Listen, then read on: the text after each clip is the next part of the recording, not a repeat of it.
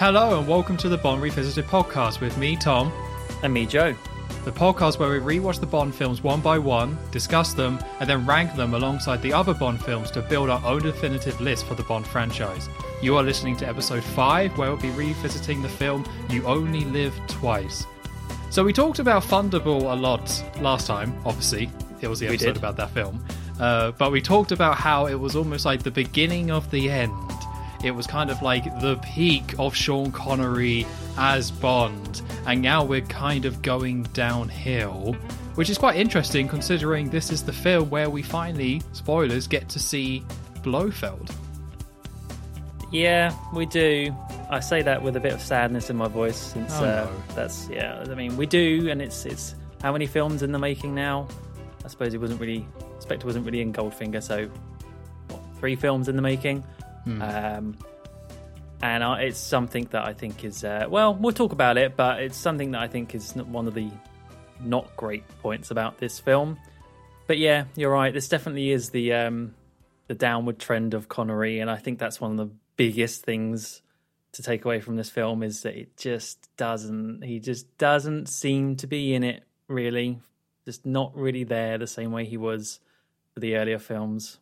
I could remember so little about this film going into it, which has probably been true for most of these, and is probably going to be true for a lot of these future ones as well. But it was really weird. Like, now that I've rewatched it again, it kind of seems insane that I did forget a lot of it. There is a lot of moments in this film. I would say potentially there's more iconic moments in this film than in Thunderball. But for some reason, because it's that awkward film where it's not Thunderball, it's not the big spectacle, it's not On Her Majesty's Secret Service with a different Bond, it's just that one in the middle that gets you between those films. And that's not to completely dismiss the film or anything like that, but in my head I just couldn't remember the film. I know I watched it, I just couldn't tell you anything about it.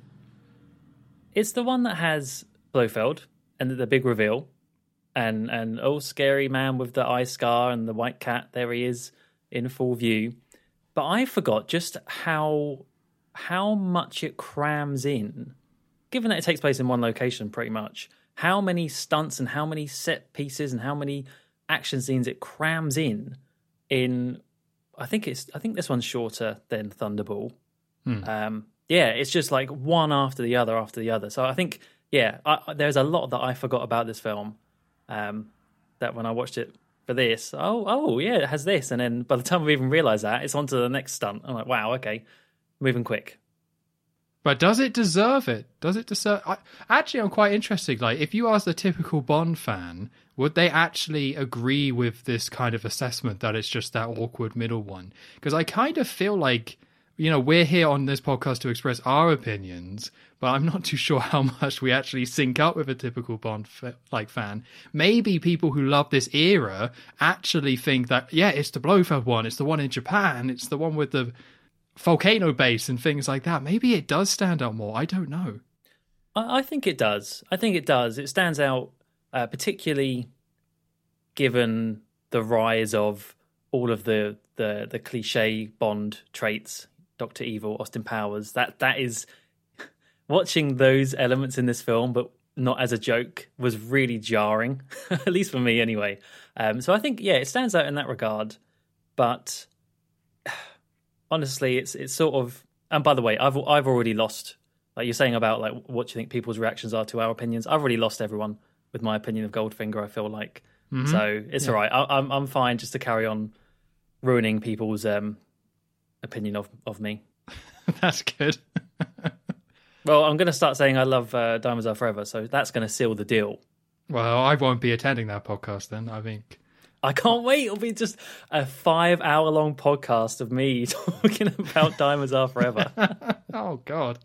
It'll have, like, negative downloads somehow. Yeah, it's being deleted off the internet. I want a refund for this free product. Shall we get into it then? Let's get into it, yeah. Yeah, I feel like we're not as high energy today, and I think that is somewhat because of this film. So I think we're already feeling our hand a little bit with our attitude. But maybe we can perk up a bit. I don't know. Listen, I've got my blanket on because I'm cold, so I'm ready to go. Well, he's got his I'll perk blanket. up. He's got his Bond blanket on. His Roger Moore blanket, I'm assuming. I could go get my Roger Moore pillow, but it's downstairs and it's too cold, so I'm not going to do that. Damn. It's too far away. Yeah. So we start off, once again, Bond coming across. Was it just me, or was the Bond theme being played at a different pitch than normal? Oh, so hang on. No dot stuff. Yeah. No, just the picture. I didn't notice that. I noticed that they put it in no. black and white for some reason. I don't know why they made the gun barrel bit black and white, but I didn't notice the pitch. I just feel these things are driving me crazy. Like every time, Yeah, there's always it something. should be the same each time, and I'm like, is that different? Is that different? I don't know. I think maybe they're just playing tricks on you. I don't know. It could be. I hope Yeah, so. I didn't notice any pitch change. But again, I was having some issues with audio stuff and trying to get the right balance of audio on my on my PS4. So that's besides the point. I think you're on your own. Sorry. Okay, cool. It'll just be a gas leak, but we'll deal with that after this. Did you start seeing some very strange things later on in the film? I did. Actually, that's just the film. It's Yeah, fine. that's the not, film. That's There not was this scene. That's not Sean the gas. Connery thought he was Japanese. It was like, that must be a gas leak, right? Oh, no. No. So we have this. He walks across, and to get our weekly check-in with the hat revelations, he is still wearing the hat. Yeah, I think it's the same footage again. I think it so is. as well, but last time the hat disappeared. But it's back. You need to stop with this hat stuff. Hey, if they keep reading me in, they keep putting this stuff down. If they just kept it simple and he just had a hat and he just kept his hat, I wouldn't have minded. But they're the ones just saying like, "Oh, does he have a hat? Doesn't he have a hat? Just pick a hat or don't." I need a One's direction. saying that. No one's saying that, Tom. It's just you. You're obsessed. I did look it up about that Thunderball scene, Oh yeah. just to go to your point about obsessed. And apparently, no, it's just a continuity error. That's all it is. It's just a continuity error. They just kind of left it in there as it is. The hat disappeared, and that was that. And they just didn't bother to put in an explanation. Is apparently what people are saying. Well, that's no fun. No, Oh. but it was also black and white, wasn't it? Yeah, it was black and white. Okay, good. It was. Yeah. Good. For I some wasn't reason, seeing colour. That's good. I don't know why they did that, because the last one definitely was in colour, but yeah. Artistic choice, maybe. Yeah, I don't know what it ties to though. Can't think of anything it ties to with the film. No, not at all. So we get that little bit, Bond coming across, shooting the gun, classic. Maybe it's a different pitch, maybe it's not, we'll never know. And then we go into space, where we see a satellite in orbit, and we have some space babble, basically. So this is a US babble. space babble, yeah. Yeah. Where we have Houston ground control speaking to the astronauts, and they're basically going through the motions in terms of, we're going outside and I'm going to hit the button. Good luck hitting that button, Apollo or whatever. You know, it's just your space babble. So what did you think about these special effects? Because this film has a lot of these space scenes where we see these spaceships in, well, space, but it is also very obviously not in space. But obviously they still found a way to fake it. Yeah, especially starting out the film like this, so she's straight on to these quite technical special effects shots. I started to write down that I was quite impressed by some, and then at some point I was going, oh, actually, that doesn't look very good. Oh, but that looks quite good. No, they've ruined it again with that. For me, it constantly kind of seesawed between actually being quite impressive for the time of 1967, this film came out. And then just doing one thing that just completely wrecked the like, for example, in this opening bit, I quite liked all the model work and the astronaut in Zero G. I thought actually that was not bad. And then they sort of had this really bad sort of matte painting of him and his hose, like oxygen pipe, and it was just looked really, really crap. So it's like they do some things really well, and then other things lets it all down. So I don't know. Sometimes I was impressed, but other times not. I was exactly the same. Like the very first shot where you see the spaceship in orbit, that looks pretty good. But yeah, as you say, wildly inconsistent. Wildly inconsistent. Sometimes it can look good. Sometimes it can look pretty atrocious. Maybe that's all part of the fun. I don't know. But it's weird how they can get it so right sometimes and so wrong other times. Yeah. And I'm just going to get this out of the way early because I feel like it's something that we've been saying for the last few podcasts. Sounding like a broken record, but one of the things that really kind of brings this whole scene to life, even with these little special effects issues, is the music. I think the music of these space scenes, and later, I mean, throughout the whole film, you get these sort of, spacey, I don't really know how you describe them, but the score by John Barry, almost marching as well, like a marching drum sort of thing. For this opening scene, great, love it. So good. In fact, the music for all of it is really good, but really helps this first scene. Yeah, there's a very specific piece of music they use for these, because throughout the film, there's quite a few space scenes where we see some spaceships, well, in space, and they have a very specific theme for it that plays, so you know what's happening. And 100% agree. It's a classic. It's very iconic, I guess, in its own way because it's tied to these scenes. But yeah, it just sounds good. It is. I feel like Austin Powers did do their own version of this theme. I can't say for sure, but I feel like they did also take this theme, and it maybe just isn't Austin Powers, but this, just like a lot of the film, this theme also gets parodied elsewhere. Really? I can't think of that off the top of my head, but I wouldn't be surprised because, like Goldmember, there's a lot of space stuff, so yeah. Yeah, I think so. I might have to look that up. But basically, the whole point in this is that we have this US ship floating in orbit. Then they see something on the radar, a little dot. And they're all very confused. And they're like, what is that? Is that another spacecraft? What's happening here? And is there a name for this spaceship? What, the evil one? The evil one, yeah. I think there is, but I have since forgotten. Something tells me it's Bird, but I don't know why. I couldn't tell you. I put bullet spaceship the whole time because it looks like a giant bullet to me. It does, yeah. I don't know if they ever kind of give that detail, but it kind of just linked into the whole, as you were saying, the space babble. Yeah, it's just happening. It's just happening. So yeah. So this other dot, which is, I'll call it the bullet spaceship, comes out of nowhere. It then opens up at the front and basically swallows the other spaceship. But what's also quite cool about this scene, despite the effect of the astronaut not being very good, but one of the astronauts is out of the ship. So as this other ship is stealing it, I guess, and sealing it up, that astronaut is outside of the spaceship, so his oxygen thing gets cut, and he's dead. And that's it. It's like, oh, wow. That's pretty hard. Pretty hardcore for a Bond film. And also, it's very different. It's a very different death than we've seen in the previous Bond films. So, yeah, they really went all in with this space element. Maybe not as much as Moonraker later on, where it maybe went a bit too far.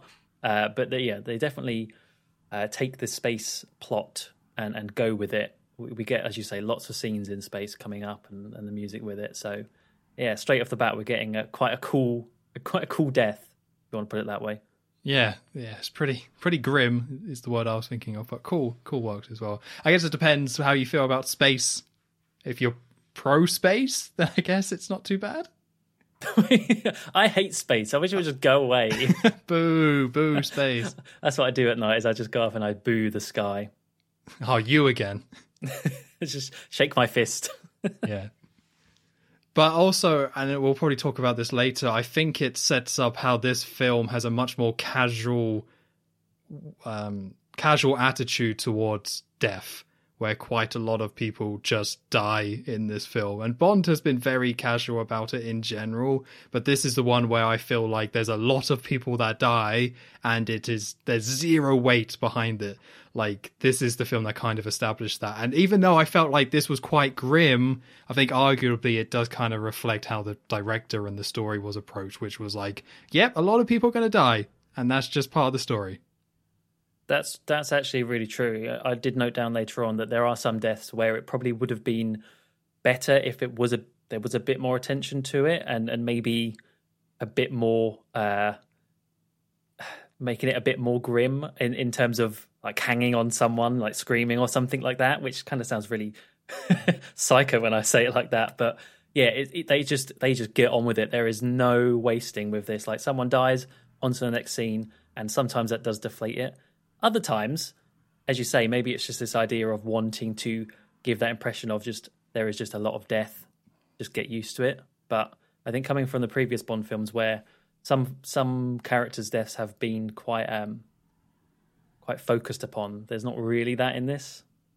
No, but we'll get there. But yeah, I feel like it kind of starts out with this, even though it is quite grim for me. So we go from that and we fade into a snowy type area where we have a load of diplomats basically sitting in a room where the US diplomats, who are not very happy about this, saying, "You Soviet Union guys, you've stolen our spaceship. This is an act of war." And then the Soviet Union guy saying, "No, we didn't do it," but looks surprisingly like, what would you describe his look at? Slimy? Smug? Like he's just sitting there looking like very casual, I guess, and nonchalant, considering how he's being accused of starting or trying to start World War III. Yeah, it didn't seem like he was taking it particularly seriously. I don't know. I think it's something about the actor they chose to be the USSR representative. Just didn't seem Russian enough to me. No, not Russian enough, no. Like, the American is very American. The British guy is like, oh, yeah, yes, well, actually, a gentleman. And then the Russian guy, I don't know, I just feel like he could have been more Russian. But that's just a minor nitpick. You're right, he did sort of have this laissez-faire attitude on him. Yeah. Although I did like the US guy being very emotional. Maybe it's just because I'm British, but that was like, yeah, this sounds about right. This is, definitely playing off stereotypes, but I can get down with the stereotype of the US being very over the top, while the UK guy in the middle of them is like, now come on, boys, let's all talk about this. We can sort this out. Cup of tea and then we'll sort this all out, yes. Yeah, it was very much like that. So while the US is blaming the Soviet Union or the USSR for this, and they're saying, nope, we didn't do it, the UK diplomat in the middle is saying, we don't think it was Soviet because the bullet spaceship landed elsewhere, and we have a man in Hong Kong currently. Now, how did he phrase this? I don't think I wrote it down right in my notes. He says, I did write it down because I think it's potentially the first, I can't think of it happening before, the first of these sort of cut gags, where we get these quite a lot later on in subsequent films, where the British diplomat says he's working on it now, and then it cuts to Bond and the character does have a name, but I've now forgot. Ling in the bed in Hong Kong. Yes. So yeah, they're together in bed, sort of about to, I think she's about to give him a massage or something like that. They're about to canoodle in some way or another. Before the bed that they're on, where she gets out, and then the bed that Bond's on sort of flips upwards. It's one of those ones that flips up into the wall, and then two armed men come in and just blast it. So, anyways, I started blasting into it, and oh no, Bond's been killed, because I think, is it the police then come and put it down, and yeah, and Bond's there, and there's even some blood. So it's like, wow, it's really happened.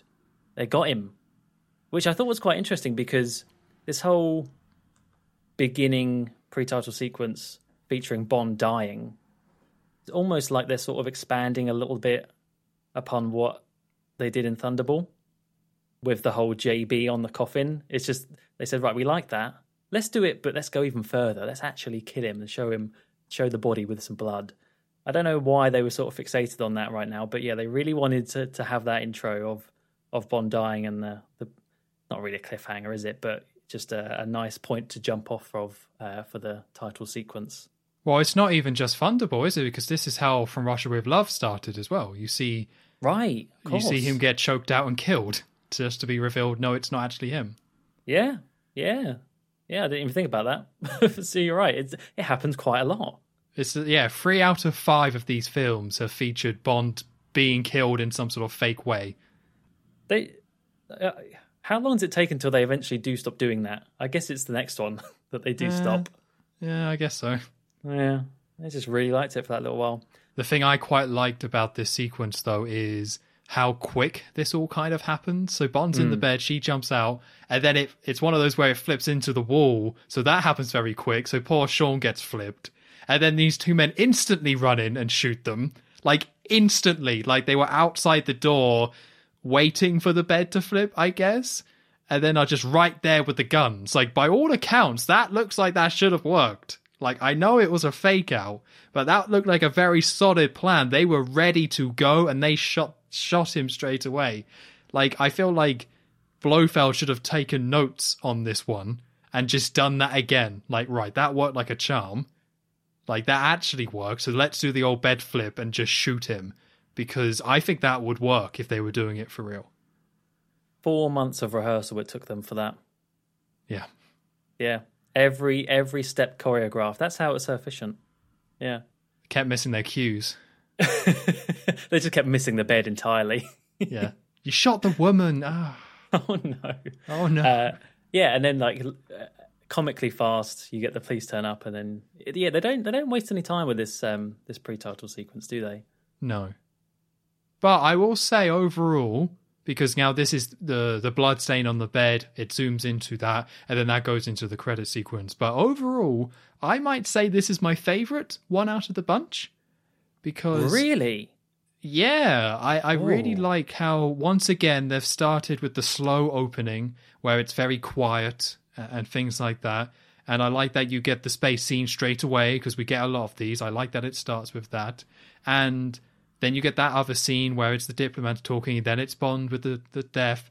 I really like it. It's not an individual Bond story. Like, it is not. They're not approaching it in the same way that Thunderball did, where it's a self-enclosed thing. It's just a lot of events that tie into the main film, just kind of enclosing them into this short, I guess, few scenes.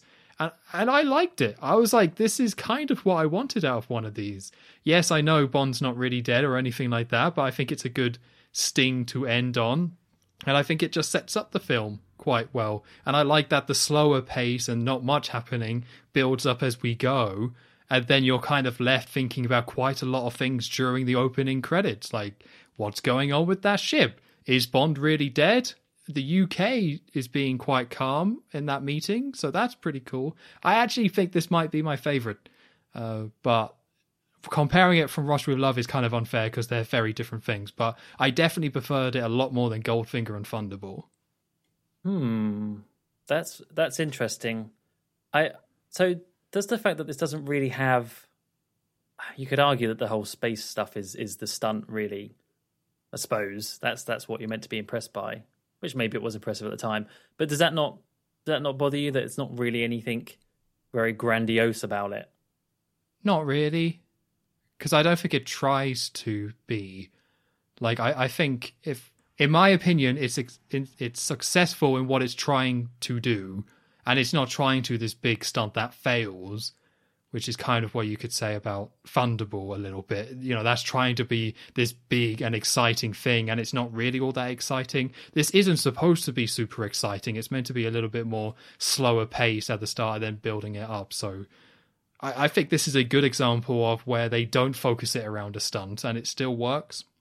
Okay. Yeah, I think mine will still, at the moment, would still be From Russia with Love. But I will say, kudos to this pre-title sequence for actually having dialogue that I can hear quite easily. So It's a huge improvement. huge improvement. Thank you very much, whoever did the sound mix for this. So you're saying you're not a big fan of this sequence? I think it was fine. It was fine. Not that I wasn't a big fan. It was just, it kind of just happened. I didn't really have many thoughts about it, really. Okay, fair enough. I mean, I think something maybe to consider is that a lot of the story and setup is in this first bit. But if they did it like Thunderball, where they pushed all this story into the main film, and then did a separate short sequence, that would probably extend the film by quite a bit. So I kind of appreciate some sort of I guess, self-awareness with how long Thunderball was, and maybe they don't want to hit that length. So I think they much smartly incorporated the opening sequence as part of the story, so things kind of get going straight away. And I can definitely appreciate that compared to what Goldfinger and Thunderball did. That's true. That is true. Though we do get a lot of spaceship stealing in this film, so maybe we could have gone with one less. I don't know. That's another argument. But anyway, and then after that we get into the title sequence itself, with the song by Nancy Sinatra, "You Only Live Twice."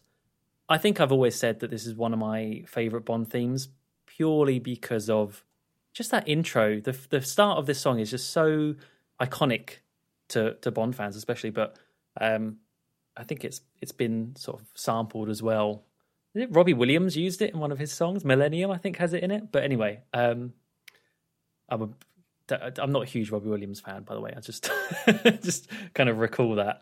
But yeah, I really love the song and the whole sequence itself, which has sort of the focus on lava, the volcanoes in Japan, and sort of a circular pattern design thing, and Japanese women. It's I would say this is sort of the first, given how they've all gone so far, the first 4 films, this is probably the one where it's kind of found the template that I think they have now for a long time. We've had elements of it already, the silhouetted women and the colours, like a very big emphasis on the colours and things like that. But now you've got all of that in one, and a lot of sort of layering of these things. So you'd have footage of a woman and then something in front of it, and then maybe like a silhouette of something coming out, and then it's all wrapped into one now. And this is kind of it for that template. For that reason, I think it's quite good. I don't actually think it's my favourite so far. I still think that will probably be From Russia with Love for its simplicity, but I didn't mind this one. I think the music just really, really sealed the deal for me. Yeah, I found this one a bit odd because, like you say, they have taken a step forward here where it's not massively different from, say, Thunderball or anything like that in terms of like concept, but they're definitely executing a little bit more. Like there's all those circles with all the lines that appear behind some of the credits, like something that I think the last couple of films did was put the credits over the top rather than having it be projected on.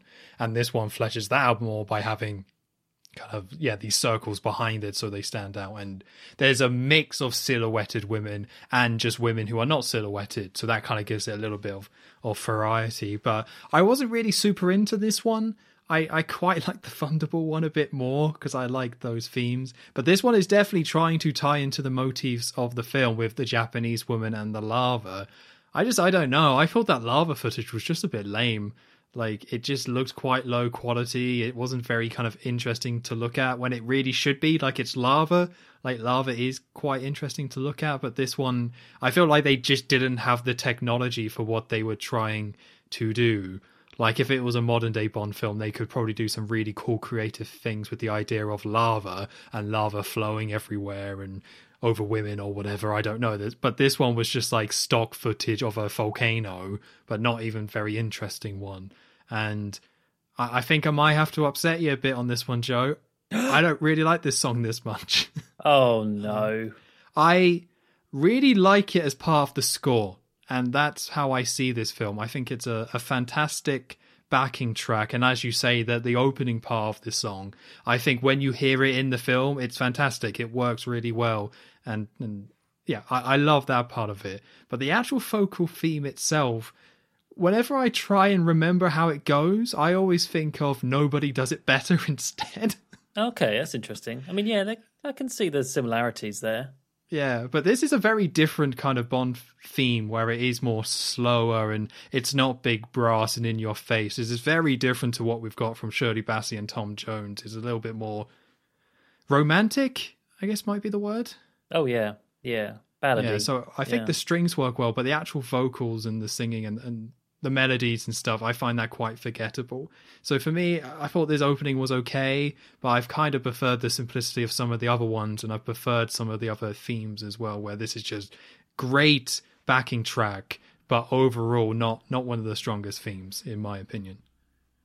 I definitely agree with you about the lava stuff and the stock footage.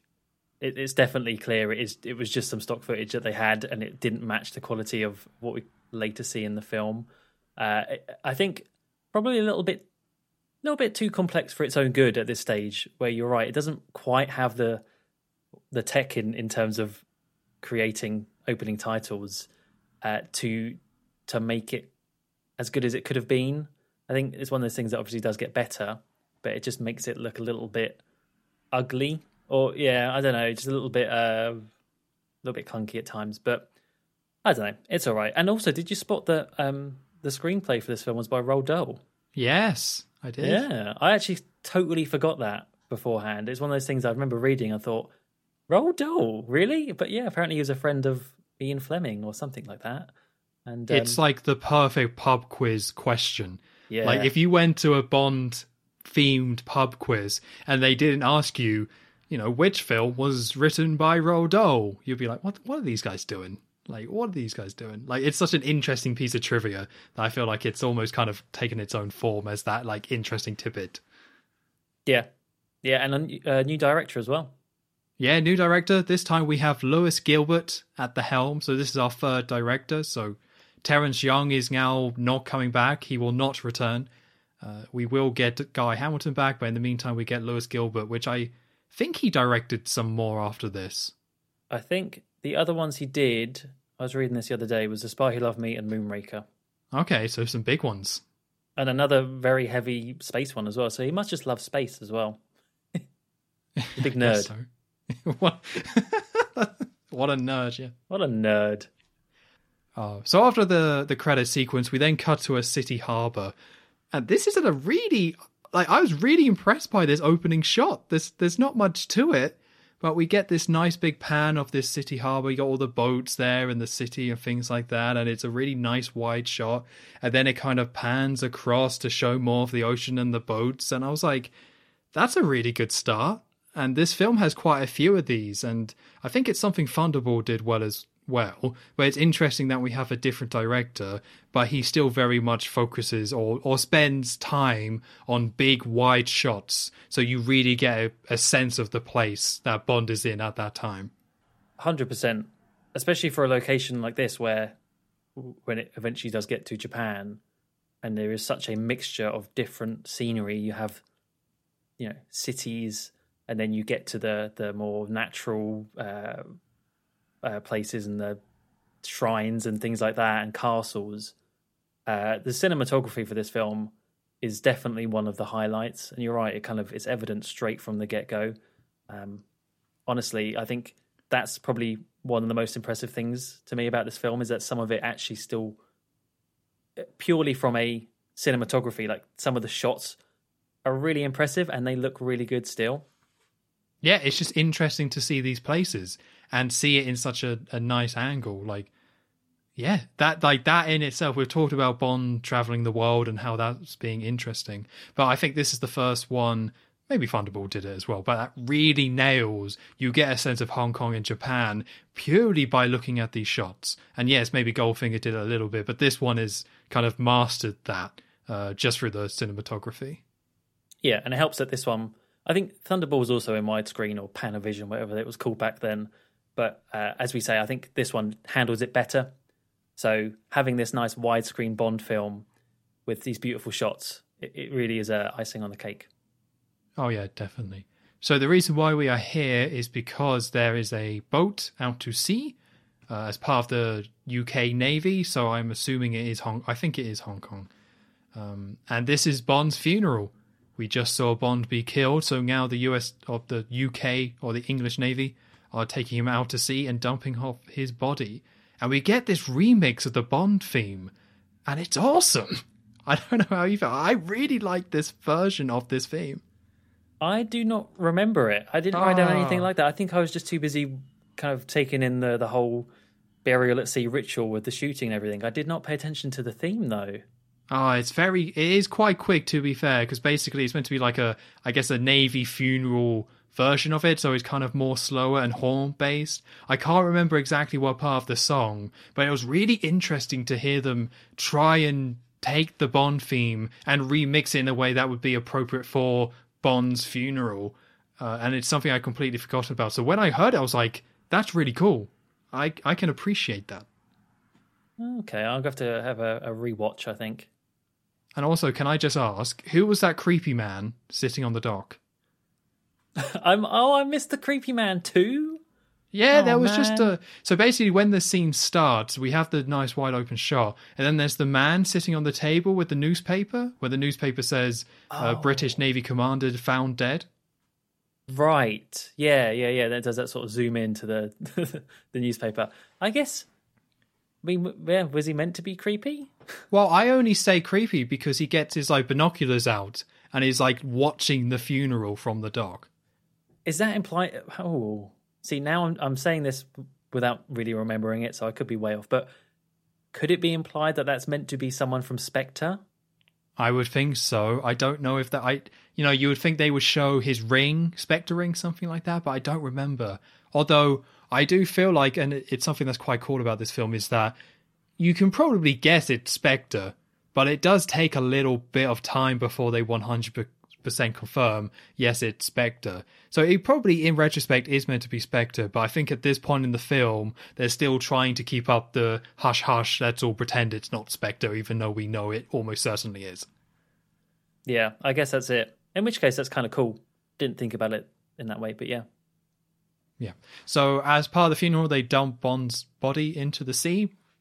And then we get another underwater scene. They couldn't help themselves. They were like, we still got the tech. Like, we can do another one if you want. The guy, the stunt guy that did it all in the previous film was just still around. They just grabbed hey him. Guys, need any more underwater scenes? Yeah, go on then. You can have a couple. Yeah, all right. It's just funny because so many people complain about the underwater scenes in Thunderball, and then we get to the next film, and like 5 minutes in, there's another diver underwater scene. It just made me laugh a little bit. It's short though, thankfully. It's very short. Yeah. So Bond's body lands to the bottom of the ocean, and then we see two divers appear, take the body, and then put it into a sub. Where inside the sub, we see these Navy people, Navy officers, cut open the body bag, and there is Bond. Bond is in the bag, but he has some sort of breathing device, which meant he didn't drown. And I don't think they ever explain how they did fake his death or how any of this stuff really works. I think you're supposed to just say, well, he's got the breathing thing, and just never really think about it because the film doesn't spend any more time on it than this. Yeah, it's got some sort of oxygen tank there, and then back on the pre-title sequence, there was just he burst a red capsule or something. I don't know. You're just meant to sort of go with it, aren't you? I guess. But yeah, he's there and he's alive and he comes out and he's. I do love this bit. I mean, it kind of set up previously with the whole naval funeral thing, but this is kind of the first time we see Bond in his naval outfit as a commander. I think he was a commander in the Navy. And it's just great. I just love scenes where Bond is in this outfit, just giving a little bit more background to the character. It just looks so good. Yeah, because he's all wrapped up, but as soon as he stands up, he is in this pristine, fully pressed, like Navy officer uniform, and I completely agree. It's so cool to see. But this instantly goes into the Moneypenny M scene. Yeah. So because we got a lot of the story stuff out of the way in the pre-title sequence, we're now straight away getting onto the Bond getting the lowdown, getting his assignment. And this scene starts with more hat stuff. We start on the hat. I did write, hat is back. Hat is back. So before we even see Moneypenny, it just shows a shot of Bond's naval officer hat landing on the hat rack. And that's how this scene starts, which I thought was nice because as soon as anyone who has seen these films sees that, you know you're in a Moneypenny M scene because where else would they do a hat rack gag? Yeah. Just to rewind it a little bit, is it really ever explained why? Well, no, it doesn't. It doesn't need to be explained. This is just me being overly analytical. But why did Bond actually need to be in that body thing? Well, I know it's to sell that it's his funeral, but no one would see if he's in there or not. Why did he have to go through all that. It's Yeah, silly. I think the actual explanation is that it's James Bond. Yeah, And exactly. looking good is what he does. Exactly. And he does look good.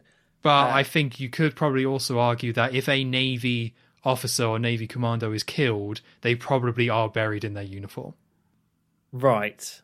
I just wonder who would have known that he was even in there. But I guess some people, because they had to go and rescue him. So, yeah, you're right. We get into the M Moneypenny scene aboard this submarine.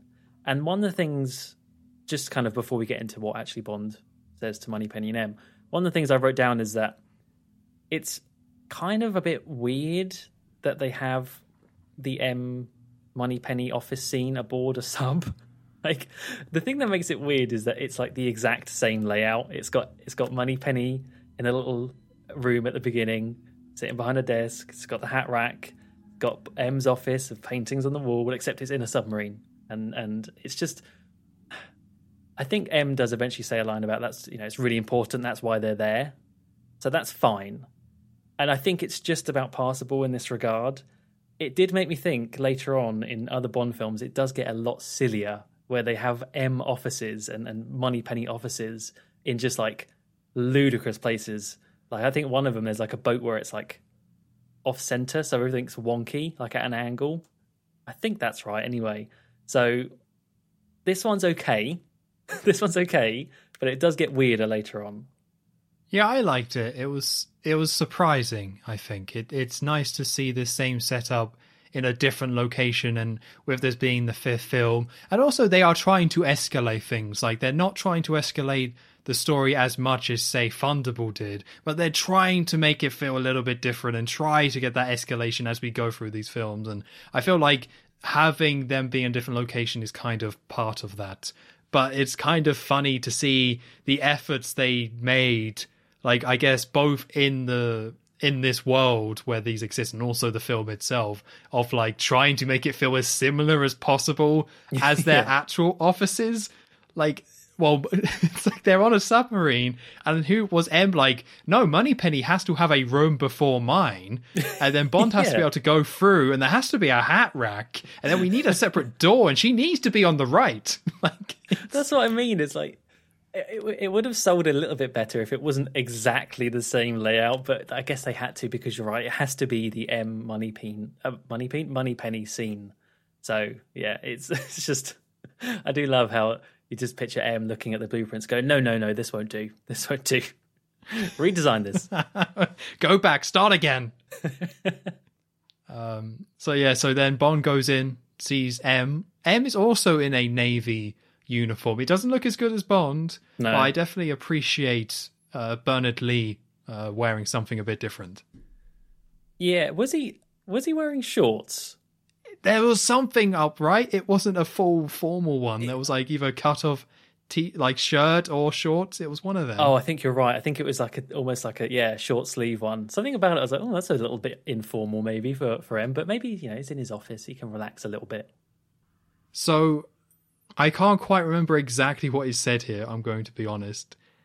It's not much. In fact, not much, I mean, we kind of brushed over the first bit of Moneypenny because, like, it's very, I don't know, I wrote down that this little intro, because, when Bond goes into the office, there's usually a little something, and then there's usually a little something on the way out as well, which this one does have. But it felt very weird to me, this Bond and Moneypenny dialogue before he goes into CM. Straight off the bat, I think it's because he calls her Penny. I was like, oh, that's a bit strange. Why is he calling her Penny? Is it that they're pretending not to know each other as well or something? Because, I don't know, it just felt off to me. But when he goes into CM, basically the only thing he really says to Bond is I think it gives the sort of time deadline for this, which was 3 days, and then basically just to go see someone called Mr. Dicko Henderson. And that was pretty much it. It's very, very light. Maybe because you're right in that they've set up a lot of stuff already, so they don't need to go through a lot of detail. But it is over kind of in a flash. Yeah, I think it's 3 weeks. 3 weeks. Okay. Yeah, but I think in short, M saying, well, you're dead, so I think he said you're getting more elbow room on this one. And this is the big one. Bond's like, where did the rocket land? And he was like, Japan, we think? And then he does also say the US and the Soviet Union are at each other's throats at the moment, so this could lead to a big war. So yeah, Bond has 3 weeks, move fast, no dilly-dallying, get out there, and then that's it. So we don't really get much chemistry between these two, which is kind of a shame, but it's just, I guess, just not what this film wants to focus on. No, we need more time to dress Bond up as a Japanese man, so we need to hurry up with the plot. Oh. So Bond leaves the office, and then this is when we get the chemistry between him and Moneypenny, the usual chat. Yeah. Where Moneypenny asks, how was the girl, the one that Bond was with? And then he's like, she'll never know what she missed, I guess. And then it's in this one where Moneypenny says, we have a password or a passphrase for you. So when you're in Japan and you're meeting up with the SIS, is that the name of the organization? Yeah, I think so.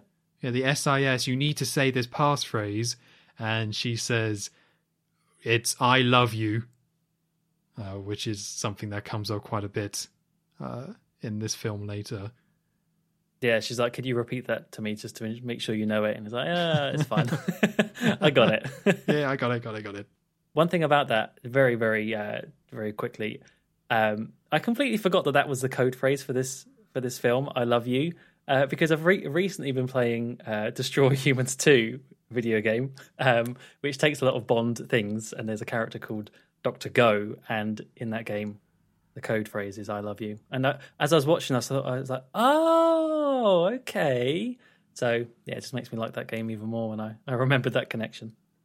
Yeah, I don't have any strong feelings about this. It does feel very different, but this film in general established so much like Bond cliches, I guess, or established so much in the Bond canon that people think about when it comes to Bond that I was like, whatever, it's fine. But it is at first I thought it was a little bit weird. Then doesn't Moneypenny, I think she goes to give Bond a quick translation guide for Japanese, and that's when Bond just casually just throws out that he studied Oriental languages in whatever school it was he went to. It was Cambridge. Was it Cambridge? It's like, yeah, thanks but no thanks sort of thing. It's like, wow, all right, it's just trying to be nice. I don't know. I quite appreciated that we had Bond say like, I went to Cambridge. Because we talked about it before, and we know Bond is very skilled and knows a lot and is very knowledgeable. So I kind of like the very quick line of like, part of the reason why he knows a lot is because he went to Cambridge. You know, it's not a big thing, but it was nice to kind of have that confirmed in the films themselves. It would have been nice if that was a setup to actually have Bond use some Japanese in the film, or maybe have some scene where he needs to know Japanese to get past someone, or out of some situation. I think the most he really says in this film is "domo arigato." Like, it's not much that he actually says in Japanese, which is a bit of a shame when they set it up like that. Yeah, that's a really good point. Everyone just speaks English to him, don't they? Yeah. I can't even think of a translation scene. Everyone just comes up to him and speaks English. Nice and easy. Well, you're clearly not Asian, so I'm not even going to try. No matter how hard you try. Yeah. So after the little meeting with M, one thing I wanted to question, do they really shoot people out of submarines? Because he gets loaded into sort of like the torpedo bay and shot out. Does that happen? Didn't take it as that, but I might not have been paying enough attention. I took it as Bond left the submarine and they just fired a missile at the same time to hide it. Although now that I'm saying that out loud, that doesn't really make a lot of sense. I don't know. I just thought that seems a little bit dangerous. But maybe you're right. Or maybe they do and it's fine. Maybe they just do it for fun. But anyway, Bond gets shot out and is able to sort of swim away because obviously he's still meant to be dead. Although, yeah, we'll get onto that later. But yeah, he eventually gets to Tokyo. And you get sort of these cool shots and cool scenes of Tokyo lit up, all the neon signs, and this is kind of linking back to what we were saying before with some of the cinematography elements of this film and how it's really selling the location it's set in. It's just really, really good. I mean, I don't know about you, but I just found all these shots of what Tokyo was like in the 60s. It's not really something I'd thought of before, so it just looked really, really, really cool. So yeah, Bond is sort of roaming the streets for a little bit, walking down, and kind of going down some side alleys and things like that.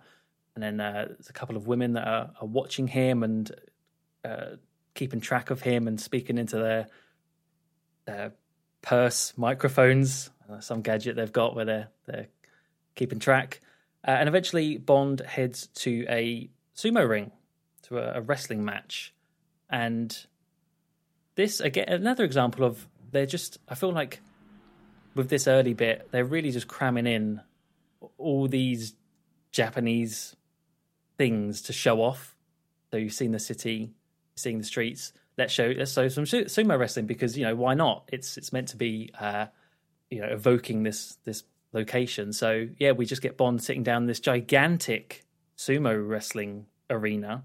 I don't know. At first I was like, is that like some sort of, I don't know, like matte painting in the background or something? Or is it really that big? I think it is just they had that many people there. Maybe it was an actual sumo match going on. I don't know. But yeah, Bond's there and watches a bit of the sumo. Before that, he does see, doesn't he? He does go to one of the sumo wrestlers and get something off of them. Yeah, I don't know what that's about. So he's trying to track someone down called Mr. Henderson, I believe. And it's like it's another Bond classic. You don't need to know the details. He's just trying to find a man, but all these little things happen. And it's like, if you try and follow this and fully understand it, you're probably going to get lost. And it's just easy to say, he's trying to find his guy. He's trying to find someone to contact. Why does he go to a sumo place? Why is he being watched? Why does he go out to a sumo wrestler and the sumo wrestler gives him a ticket? And then he goes to the sumo match and then this woman showed I try not to think about it. It's all an excuse. So James Bond, Sean Connery can go in a full suit and look like a complete, so out of place, so insanely out of place in the sumo wrestling. So we have that. Because as you say, this film is all about showing off Japan. And I think more than any of these other previous films, this film is so focused on that. And then we get a lot of Japanese locations because of it. Definitely, yeah. By far the most emphasis of trying to show off an entire country to an extent. I mean, you're seeing so many different looking areas of Tokyo and further afield as well. So yeah, he goes to the sumo wrestling match, and as you say, there's a woman that comes and sits next to him, where they start to use the passphrase "I love you" as a confirmation, and it's not. Yeah, I think really the only reason for this scene is just to show off the sumo stuff, because all she does is say, right, let's go. I've got a car. Let's go to the hotel where Mr. Henderson is. So it's kind of pointless in that way, but you get some interesting shots of the sumos fighting anyway. Yeah, I felt this was all just a little bit awkward. It doesn't matter too much because it's so short and brief, and it is just there to show off some sumo Japanese culture stuff, but the woman just kind of awkwardly walks in front of him and then I think climbs over people to get to him. Yeah. And then just kind of sits there, and it just keeps cutting to an actual sumo match that's happening, and Bond and the woman just looks really out of place. And it was this is a bit awkward. I don't quite know why we're going through this. But again, it's not that long, so it doesn't matter too much. But I think it's here where we hear what do I call this? A Japanese style version of some of the Bond theme that plays in this film. And I have to say, I don't really like this. I just don't see the point of taking that Bond theme and trying to make it sound like it came from Japan, or using some more traditional Japanese instruments. I think it kind of works better where they write original music that matches the plays, rather than trying to take this Bond theme and rework it. I just don't think it's necessary. I think I know what the track you're talking about. I couldn't tell you what instrument that. Yeah, I'm trying to think of the actual sort of Bond notes and how it's sort of like a plucky instrument, isn't it? Some sort of plucky string thing. Yeah. Yeah, I can see what you mean by that. It does seem a little bit forced into it, and we have such nice music for other parts of this film. It doesn't really maybe work in the same way. Yeah, again, it just wasn't for me. I just didn't. It just felt unnecessary. That's all it kind of was. So after that, the woman. Do you know her name? Because I didn't write it down. Her name is. I did write it down. Aki. Aki. Okay, Yes. so Aki takes Bond to her car and they're driving around, or they're driving to go see Mr. Henderson. They get to a very Japanese styled house.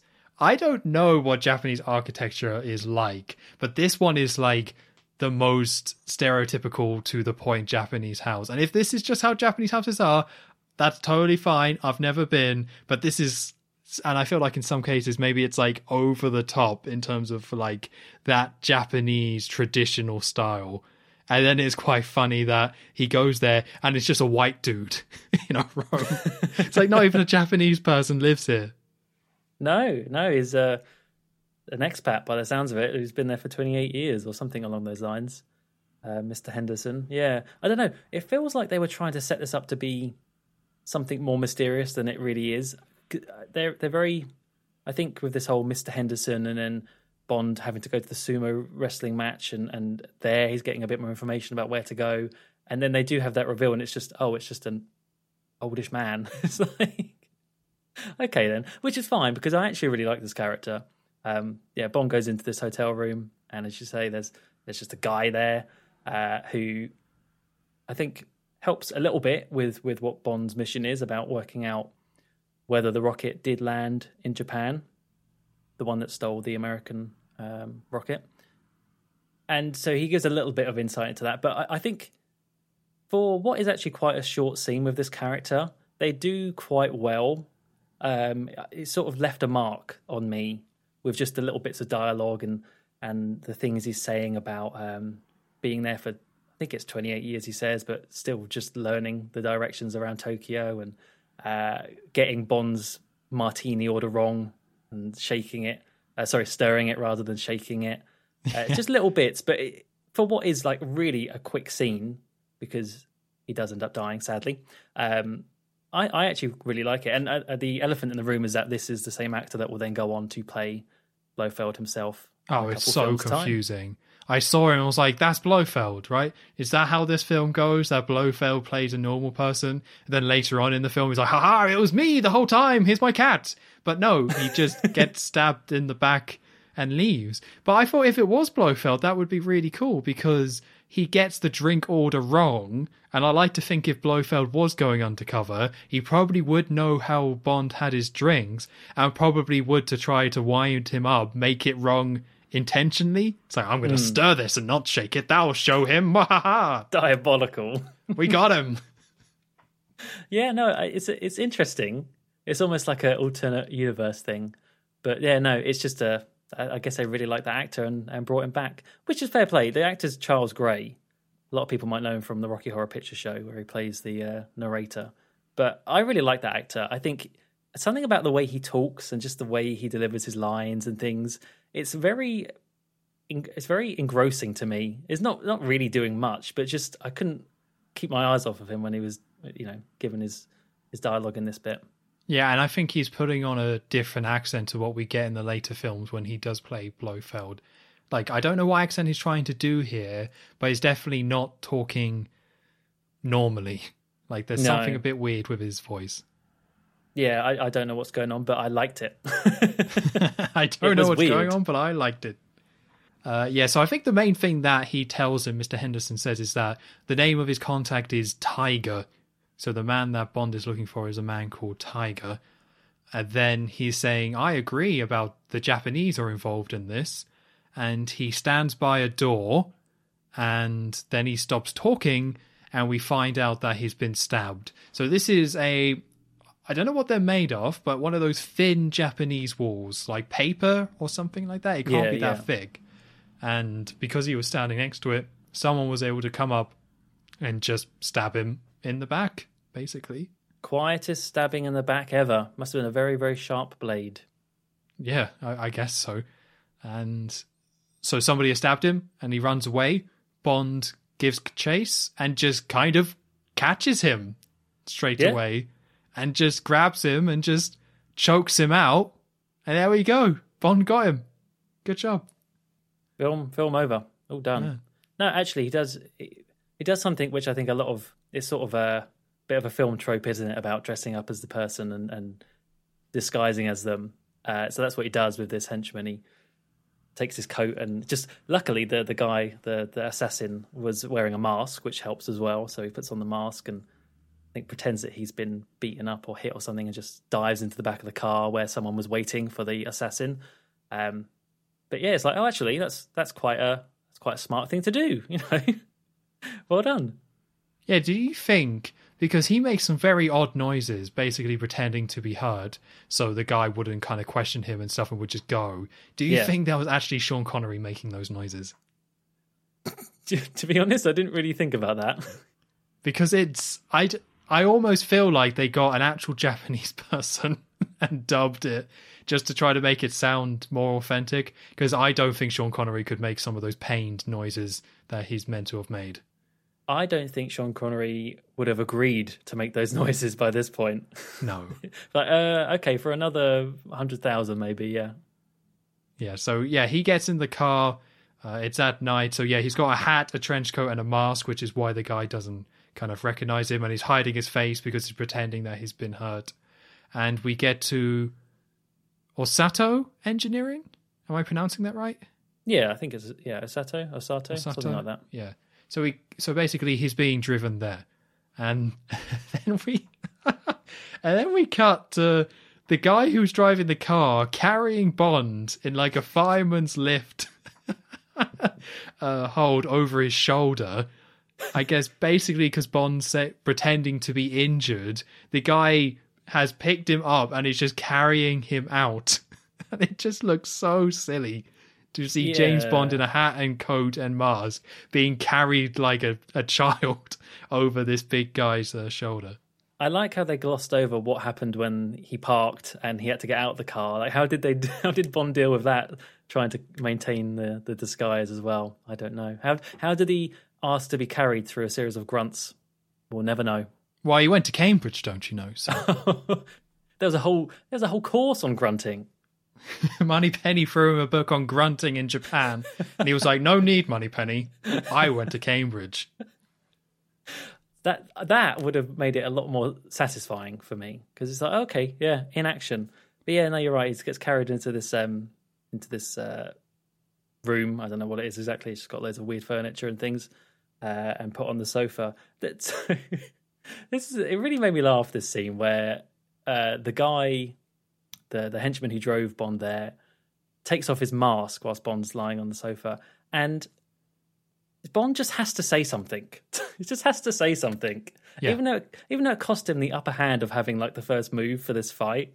So he rips off the mask, and then Bond just goes, "Good evening," and I think it just reminded me of like "Hello there" or something from Star Wars. But yeah, like it just he had to say that, even though then sort of negatively impacted the whole fight from the get-go. Oh, yeah. And this fight, it feels like this fight is very similar to some of the ones we saw in Thunderball, where it's Bond versus someone, somewhat awkwardly having a bit of a wrestle and throwing things at them and things like that in a big empty space that probably might be too big. And I don't know exactly what it is, but I actually quite enjoyed this fight. I don't know if it's because they were not taking it too seriously, but not quite as wacky as the one at the start of Thunderball with the man in the dress. Like, this guy that Bond is fighting feels like a stronger person than Bond. Like, Bond feels like he's at a disadvantage. So we just kind of get this awkward fight where Bond's trying to fight back, but I don't know, it worked for me. I like that Bond just picks up a sofa and just starts jabbing him with it. Oh my god, I love that bit. I just wrote down that was the best use of a sofa as a weapon I've ever seen. Honestly, he just picks up this sofa and just starts jabbing it. It's just this whole sofa. Now listen up, Bond. Good. I've got you this sofa. It's actually got a big dagger in it that pops out like the shoe. Not the poison shoe sofa. But I really like this fight scene too. I think like just leagues ahead of the one in Thunderball, purely based on just the editing of it and the choreography of it. It's just a lot smoother. It actually makes sense watching it. You know where the characters are and what they're doing. It's just a lot more seamless. And I think you're right that the actor that plays the henchman, it's really good. Like, he really has weight to whatever he's doing, especially the final little bit to this fight scene where he's sort of thrown towards the safe. I watched it, I thought, damn, that was a really good move. I actually kind of felt that. unlike Thunderball, where it was all a bit floaty and messy and couldn't really follow what was going on. So, but you're right, it's the sofa that really made this for me. I love the sofa. Yeah, it was so good when he did it. Because after this, Bond then uses the sofa against him and then tries to do a sword, but the man just gets the sword. So it's just trying to stab Bond. And there's just a lot of flipping of people in this, which, you know, is a little bit silly, but it just works. Like, it's just that Thunderball template, but what if it was good and enjoyable? Yeah. So Bond does eventually win, because of course he does. I didn't write down how he does win. Oh, he just whacks him with like a big statue thing, that like a big heavy item, basically. Oh, yes, that's right. Yeah, then it breaks, doesn't it? Yeah. So he's knocked out this guy, or potentially killed him, but I would assume knocked out. Let's say knocked out. Yeah, knocked out. And then Bond goes to hide the body, and he finds this. I put drinks cupboard, but I think drinks cupboard is underselling it. Like, there's this whole mini room, like a huge walk-in wardrobe, dedicated to just booze that Bond just happens to come across, and he drags the body in there. But before he leaves, he drinks a shot of vodka.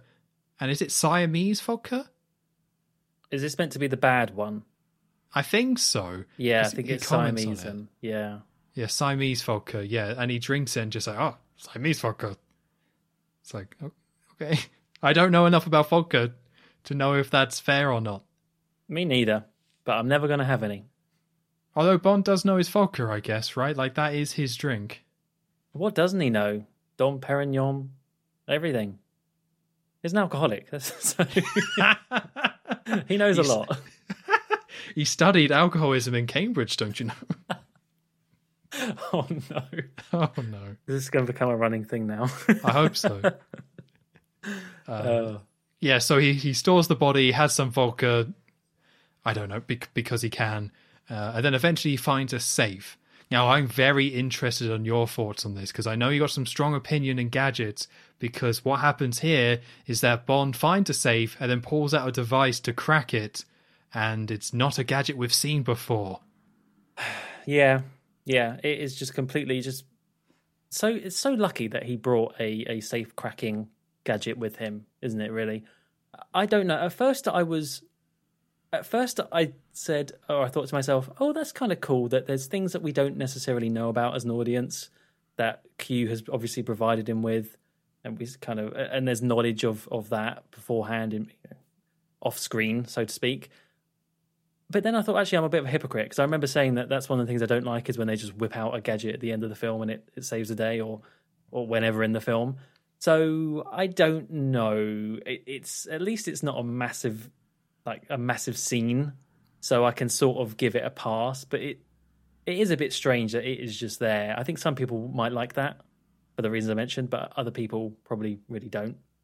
Yeah, I like it, but it's kind of for the reason you described. It's minor. Like, it's not the pivotal point of the film where he's fighting the final villain and then he just pulls out something. This is just, hey, Bond is out. You know, he's a spy and he's trying to find out secrets and things like that. So it probably makes sense that he would have some stuff to break into places and things like that. So it's the first time we've seen something like this. But I was like, yeah, that's neat. I'm down with this. I know why you really liked it. Oh, yeah, yes. I know why you really liked it, because of what it leads to. Yeah. He's back. He's back. So Bond is trying to crack the safe, but oh no, goodness, there's guards on the way. So we get a little short scene of Bond trying to crack the safe under pressure. And during this scene, we get a lot of front face shots of Sean Connery, and he is sweating like a good one. Oh, he sure is. There are beads of forming. It was great. 10 out of 10. 10 out of 10. I don't know. I'd say 8 out of 10, could be closer. Yeah, I'm trying to think. We need to do a ranking of Sweaty Sean shots at some point. Let's do that as a bonus episode. I think so. Yeah. That'll be the longest episode we do as well. And people will listen to it. I hope so. I don't think it was as good as Thunderball, but it was a more traditional Sweaty Sean scene, and I can appreciate them going back to basics for this one. Oh my God. Can we please move on? Go ahead. Feel free. Okay, so yeah, Sweaty Sean unlocks the safe just in time. Not just in time because the guards actually turn away. So it's fine, but then he opens the safe and the alarms go off. So he grabs some papers from the safe and makes a run for it whilst all the security then find him and start shooting and sort of stormtrooper missing him somehow. I love that they also, when he's escaping from the room, he goes out the door and it's just, I think it's from The Simpsons, the episode where in Japan, Homer just walks through all the paper doors or paper walls all the time. Yeah. I did think like they could have if they just ripped through the wall, they could have definitely caught up to him by now. But anyway, he reaches outside of the building and fortunately gets rescued by the same woman who he met at the sumo ring. She kind of pulls up in this. I'm not a car person. I don't know. Like, I know some of the Bond cars, obviously, but I don't know what that car is. I don't know if it's meant to be like a really nice car. I mean, it looks kind of cool. It's like this open top white car that she's driving. But she pulls up and he jumps in and they get away for a bit of a chase. So I take this, because it was Aki, you said her name was, right? Yeah. I take this as she's keeping an eye on Bond, so that's why she's there.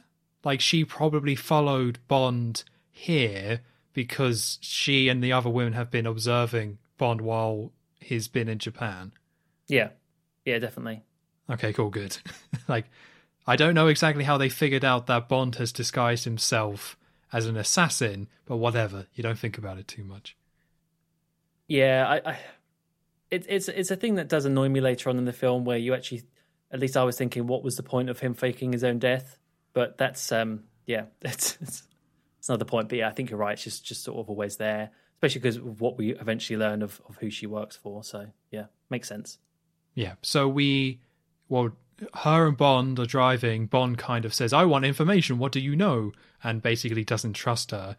So she stops, runs away. Bond follows her. And then she stands at the bottom of these concrete stairs with this big kind of corridor between her and Bond. And it's just kind of standing there. Bond goes over, and goodness, it's a trap door. And a big door. And Bond slides down, and we get some very dodgy shots of James Bond sliding down here.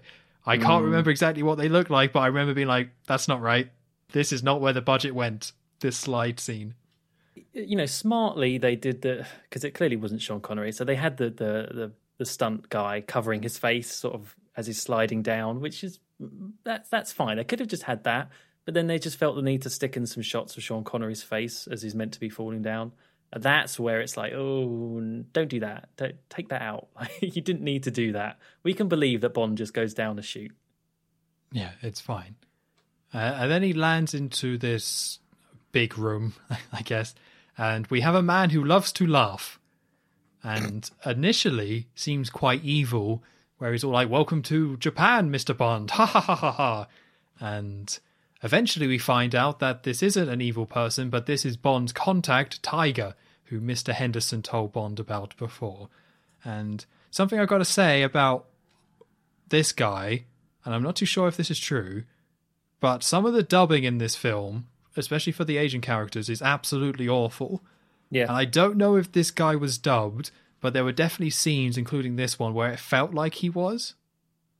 I would be unsurprised if pretty much every Asian character in this is dubbed, because yeah, you're right. It was not good for a lot of characters, especially some of the women later on. It's kind of shocking actually if you pay attention to it. It just doesn't line up at all sometimes, like at all. Yeah, it's awful. It's like too quick. Sometimes it's like trying to do that thing, I guess. Like it's almost like that stereotypical quick talking person, right? It's almost like that, but it's just it's just bad. Like it's just some lines that come out. You're just like, oh, that's not even close, and they've got a slight accent, so I think I'm uncomfortable. But that's the thing.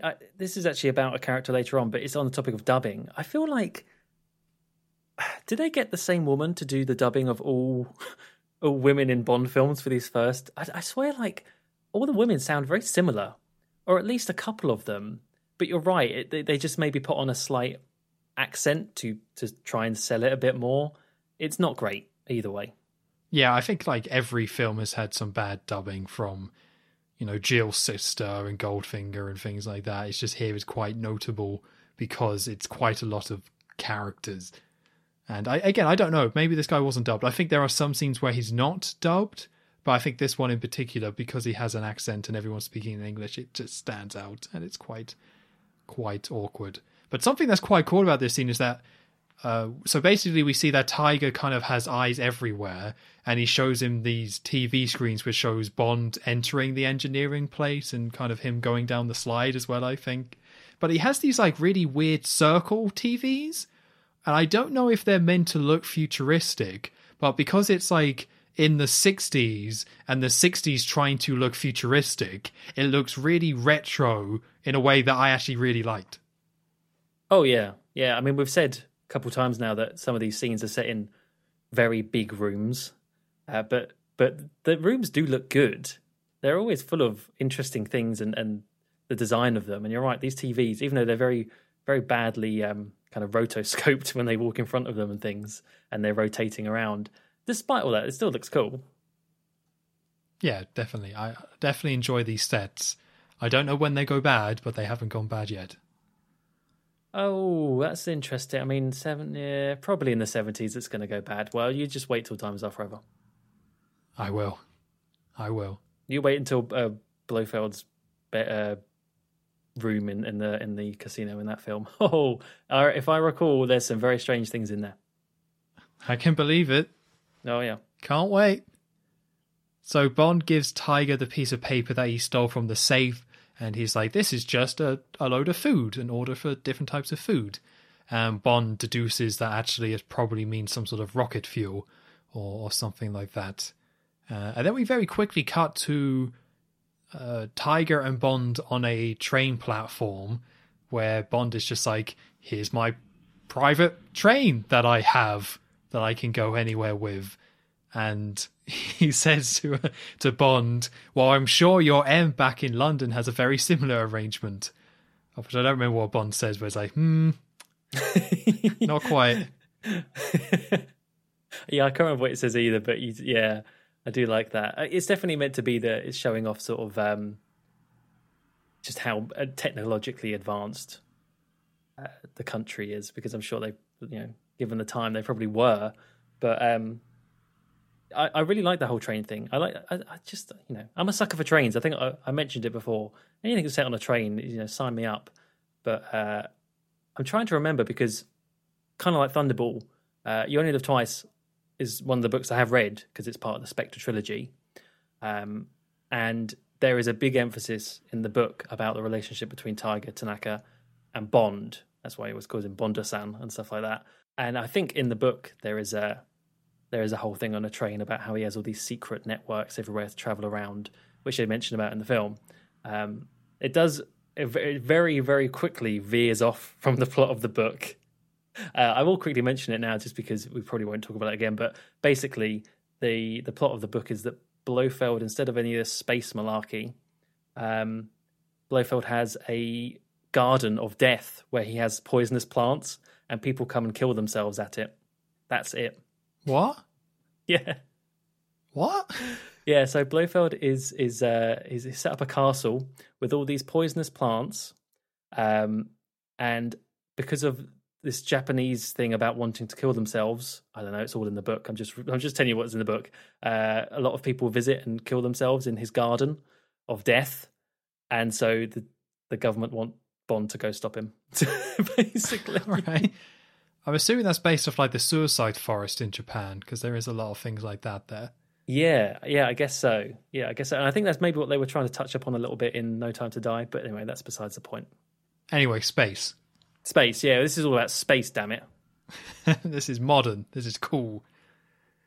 So they're on this train, which is also very wooden. This has a very kind of wooden aesthetic inside this train. So it doesn't look like a normal train. Like, it feels very tailored. And as you say, this is a lot of this character is showing off like how advanced they are and all the different cool stuff that they have. So they sit down. They have a very pleasant time on this train, all being said. He offers him some sake, And he's like, I'm sure you won't like this, Mr. Bond. And Mr. Bond's like, oh no, I like sake, as long as it's served at the right temperature.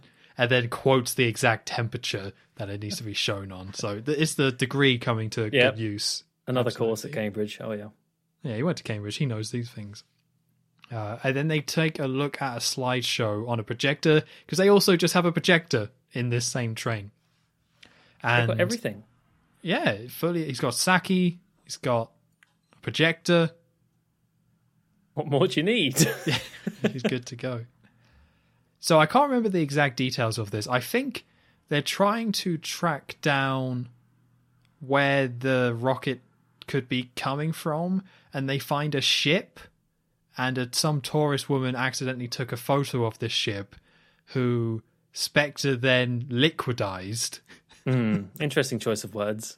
Yeah, they liquidized her to take care of the problem, but Tiger and Bond have still ended up with these pictures, so they're now going to take a look at the photos to see if they can track down where this ship is, which I think does come back later, but this is another one where I got a little bit lost. I was just like, oh yeah, there's a boat. They're going to find the boat. A woman got liquidized. Good. Yeah, they didn't want anyone seeing this boat, and I think they also mentioned about some divers being next to it, so I guess they kind of, from that, can whittle down where it is. I think you're right, though. It's sort of like you just don't really need to pay too much attention to it. You just, I think by this point, it's like you sort of know that because they mentioned about the rocket fuel stuff. So I think that's the thing. You're like, okay, rocket fuel, Osata, that's where we're going to go down. It's like, oh, that's fair enough. I can keep up with that. Yeah, this is just to simply, they looked at a boat. It's going to be important later, but that's it. That's all you need to know. Especially because now they're going to move on to some massages and baths. That's the important stuff anyway. Him and Tiger. I think they go back to Tiger's, is it Tiger's house, he says? Like his own house or something like that? I don't know. Yeah. They go to this building anyway. This sort of, it's like a very nice, what would you describe those as? I don't know, but it's like very Japanese looking houses. But again, a different type of very Japanese looking house. Yeah. So they're definitely out of the city now, sort of thing. And it's just a little bit of Bond and Tiger bonding, I guess, and trying to show the relationship growing a little bit on screen, because there's all this talk about, basically how well treated men are in Japan and how they always come first and women second. And, Bond would obviously love this. It's right up Bond Street. But he's there getting all these like women giving him attention and scrubbing him and all sorts of stuff. Like, he's loving it. But I can't actually remember if there's anything really revealed in this scene. I think it's more just going over the whole Russian and American war possibility. So the big thing that happens here is that Bond, and for the first time in the film, he says Spectre. He says, I believe this is Spectre doing this, which is no worry. But going back to the women, yeah, this is a bit hard to watch. Like, he straight up says, like, rule 1, never do anything that someone else can do for you. Rule 2 in Japan, men always come first, women come second. Mm-hmm. And it's, yeah. I don't think I need to say how not great this is. Not just from like a 60s perspective, but I don't know a lot about Japanese culture, but I would hope that's not true. But yeah, especially because all these women in underwear come out and are just serving him. Like, I don't mind the idea of Tiger is a powerful man, so has a load of women who will like give him a bath. That probably does happen, right? That's fine. But the fact that they have to spell it out as, no, Mr. Bond, women are second in this country. And Bond's like, I could get used to this. It's just like, okay. This film is pretty bad. I mean, no film has been very good in representing women, let's be honest. But this film is especially bad, given that I'm with you. I don't really know much about Japanese culture and what it was like in the 60s, especially. But there is a lot of that where it's about women second, and there's a whole thing later on about women with pig faces, for goodness sake. Like, they really don't hold back. So yeah, not great. I think there's a bit with the one bit I did like in the scene is where it's calling out Sean Connery's hairy chest, and it's like, and it's like Japanese proverbs say, "Bird does not nest in bare tree." It's like, I don't think that's a natural proverb, but there you go. It is now. It is now, yeah.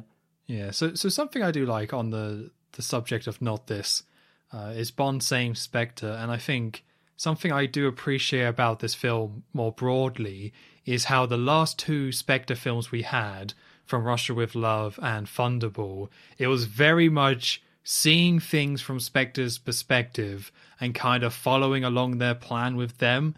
So in From Russia with Love, we get their plan explained up front and we get to know number 3 and number 2 and things like that. With Thunderball, we get to see number 2 straight away. And yes, we figure out what the plan is as we go, but all that stuff is very upfront and we spend a ton of time with Spectre. But this one decides to tackle it in a different way. Even though we know it's kind of Spectre, they decide to push them more to the background. I don't remember exactly when we first start seeing people who are 100% specified as, these are Spectre agent of things like that. And Bond in this scene does say, yeah, it's Spectre. But I like that they've been pushed to the background like that. It's nice to see a Spectre plot play out where we don't see them a lot. And actually, as the film comes in, is when we start saying, okay, there's Spectre and things like that. Like, we know it's Spectre, but it's a different way of doing it. And I can appreciate them kind of mixing up that formula and not going through the same motions that they did for Thunderball and From Russia with Love. I would agree. I would agree in the mixing it up. I think that is quite good. I don't think we get enough Spectre. Well, maybe not Spectre, maybe just Blofeld at the end of the film. But before we reach that point, yeah, I quite like how we're just getting the operational bits that are happening. All the rocket kidnaps and stuff like that. But yeah, I just wish we got more Spectre towards the end. Yeah, that's fair enough. Because, most of the time is Bond technically going up against Spectre, but he fights the front and the fake business that is used to hide Spectre. Then right at the end is when they come back. Yeah. So at the end of this scene is Bond getting a massage, and then Aki swaps in for the woman who's massaging them and starts massaging Bond. And then Bond notices and they kiss because reasons. Okay, I must have completely misread this then. I don't know. I thought maybe that was the same, because Bond saying about how he was having a massage in Hong Kong that got interrupted, which is when he died. Died. So I presumed it was the lady from that scene. Well, how could it be? Because wasn't she in on the... Oh, no, but it's a fake, isn't it? Yeah, but I can't. I really could be way off the mark there. But yeah, either way, I think it's someone. You might be right, and maybe this is me being not great. But I took it that it was Aki, and because Aki and Bond had been hanging out, it was doing the typical Bond thing of, oh, Bond and a woman has spent more than 5 minutes on screen, so now they're going to kiss. So I kind of took it as that. I think it could have been either of us being not great there, but either way, yeah. But Bond just gets on with it with the lady there. So after that scene, we get Bond heading back to the Osata headquarters, wherever that is. Really, really cool looking building, anyway. Because he's going to follow up on the idea of the rocket fuel and what they're doing with it, sort of thing. So he's in disguise for this scene. He goes in as what's his name? Fisher? Mr. Fisher. Mr. Fisher. Yeah, Mr. Fisher. I think Tiger sets up a meeting between him and Osata. So he goes in there as Mr. Fisher, pretending to want some sort of business deal with some chemicals and whatever Osata deals with. And he gets there into the office, I think like 3 minutes early, one of the receptionists says, and hangs about in the office. And then that's kind of where we see a couple of the staff looking a little bit shady, watching him on a very noisy camera thing that's following him and tracking him around the room as he moves around. And yeah, eventually, is that his name? Is his name Osata? The guy? I'm not sure. Maybe. Is that just the company name? I'm going to call him Mr. Osata. that he arrives in a helicopter with a lady, and they come in and begin the meeting. And one of the things that I thought was quite strange about this is they put a lot of emphasis on the woman who comes in with Mr. Osata, because I think she keeps offering Bond champagne, and I think eventually he says yes. But yeah, there's definitely, there's a few of these shots where it kind of lingers on her looking at him, and so they're definitely setting up that something weird is going on. Pay attention to this lady, I guess. But yeah, Bond is in there as Mr. Fisher and just has this very quick conversation with Mr. Osata, which I quite liked, because he sat down in front of this desk where Mr. Osata is, and you can see that he's got an X-ray camera looking at Bond, and can see he's got a gun on him. He knows that something's not right. So you sort of get this little back and forth conversation where it's sort of a little bit playing on the words of taking risks and things, and Bond thinks he's talking about smoking, but it's actually, it's just a little thing that I think is quite nice. But in terms of actually what comes from it, I think not much really, apart from Bond. And this is why I don't really understand why Bond had to fake his death. Because it's meant to give him more elbow room, but he just immediately goes and sees people who end up being Spectre. Like, I maybe I'm missing something obvious, but was there actually any benefit to him not being, people thinking that he was dead? Well, there is in the film. I don't know if you remember, because these two characters specifically say that can't be James Bond because James Bond is dead. But they were going to kill him anyway.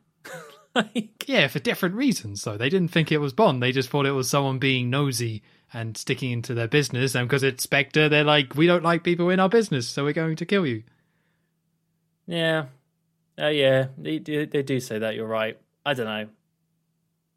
I think it's worth doing, and I like it as a plot point. They don't really focus on it that much. But I think something that doesn't help, and I also quite like this, is that I always like these scenes where Bond is pretending to be someone else. So in this one, it's Mr. Fisher, because he makes zero effort to change his personality. Like, he makes zero effort to pretend to be someone else. It's like, it's me, Mr. Fisher, who is a womanizer who drinks and smokes and wears nice suits and is very smug and smiley all the time. Like, it's just Bond.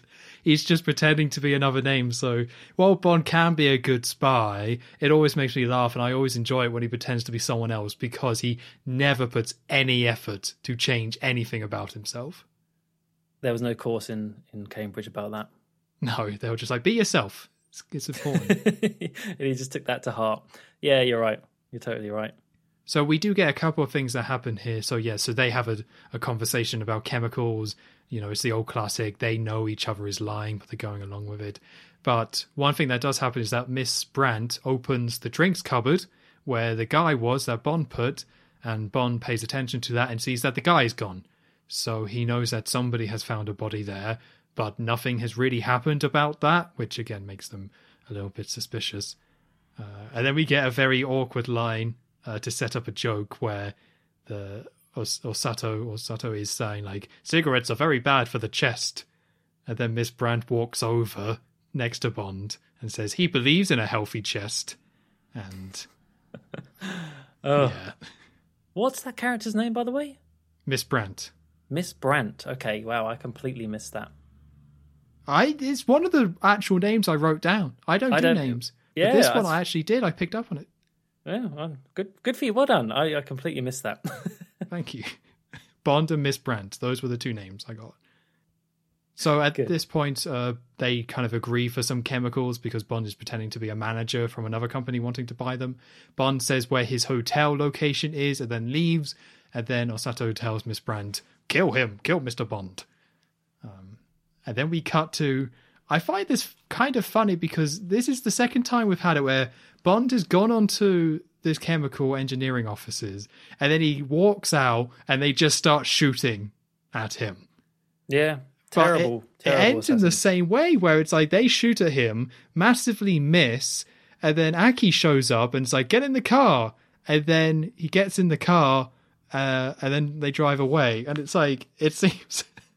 it's just one of those plot things where it's fine overall, but it's like character goes to a place, finds some stuff, gets shot at, leaves the place. Character goes and talks to someone, goes back to that place again, gets some more stuff, gets shot up and leave. And you're just like, someone needs to get better security. Like, surely somebody recognized this big British guy and says, actually, maybe that's the guy that was here before. And I love the idea of another scene later if he just like came back again in a with a mustache. He's like, hello, sir. I'm just going to take a look around. And then it just ends in him being shot at, running away. And Aki's like, Bond, here, quick. I mean, yeah, it just goes to show how good the SIS are for Bond. You know, they really got his back in this film. And I actually do think, like, all jokes aside, I think that's probably an element of it is that they're really trying to build the bond between Bond, no pun intended, the bond between Bond and the Japanese Secret Service, especially given the ending of the film where there's a lot of Japanese men die in this film. Yeah. So yeah, I think probably that, but you are right. It's the fact it's just so similar. It's like, and not even that long afterwards, is a bit odd. And yeah, like I say, terrible assassins. Honestly, like more leaning out of a car window, shooting haphazardly and missing. And it's a bit of a strange scene where this ends up because, yeah, it turns into a bit of a car chase through Tokyo.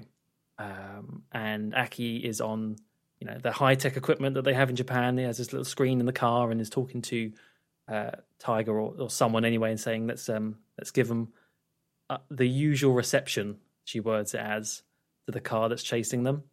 And what that means, if anyone want to know, what possibly could the usual reception be? Well, of course, it's a helicopter that comes along with a big magnet, picks up the car, and drops it into the sea.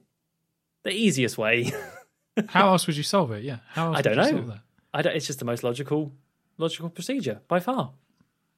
So this whole sequence to me had a very different feel because we've had car chases before. Not as many as you would think, considering it's James Bond, but we've had car chases before. But something I thought was quite interesting is that most of this car chase, actually you don't get any like person shots, like zoom in shots of them in the car. And it felt almost like an episode of Top Gear or something, or it was like a racing that I was watching. Because for most of this chase, or at least the first half of it, it's just here's a shot of one of the cars, like, you know, zoomed out down the street, and then you see the other one, and then you see the other one again, and it's just these outward shots of the cars chasing each other. And it's really weird because normally in Bond chases, or what we've seen in the other films, is that they constantly cut back to Sean Connery pretending to drive and being like, what's going on here? Oh, I've got to get away. But this one, no, they really segregate it, where it's just like, no, we're going to give you a ton of shots with people chasing each other, just like two cars.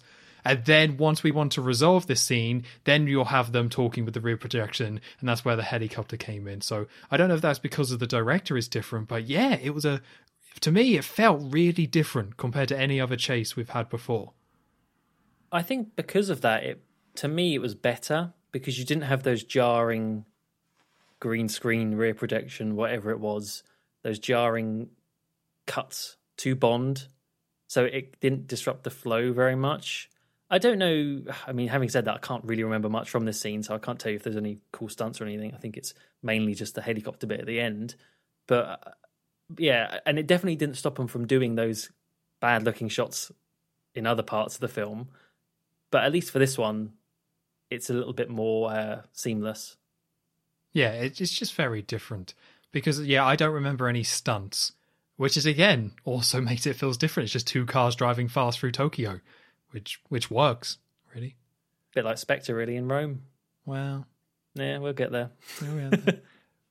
So at the end, the helicopter drops it into the ocean, of which Bond says, "Oh dear."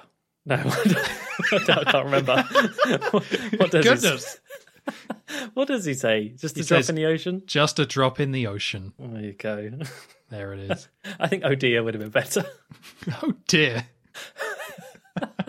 Wouldn't it be great if there was like a scene where Bond just says something that just doesn't make any sense or is really lame, and it just cuts to like the other person just looking at him. Like, what? Huh? I like the idea of taking the "oh dear" and dubbing it over all the iconic ones. Like, instead of shocking, absolutely shocking. It's just like, oh dear. I think that would probably work in most situations, actually. So maybe not a bad idea. Yeah. For England, James. No, for me. Oh dear. We're getting lots of ideas for re-edits during this podcast. I'm going to have to write them down. Oh.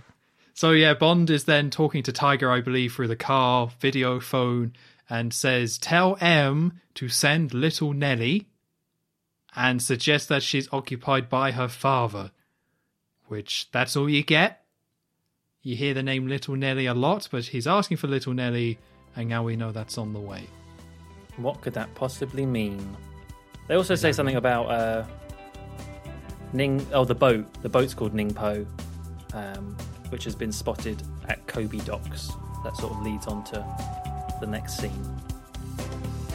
And with that, you have reached the end of part 1 of episode 5 of the Bond Revisited podcast. Join myself and Tom next time, where Bond finally reunites with Little Nelly, undergoes a very questionable transformation before reaching Spectre's lair, and meeting Blofeld face to face for the first time. Thank you very much for listening, and we'll see you for part 2.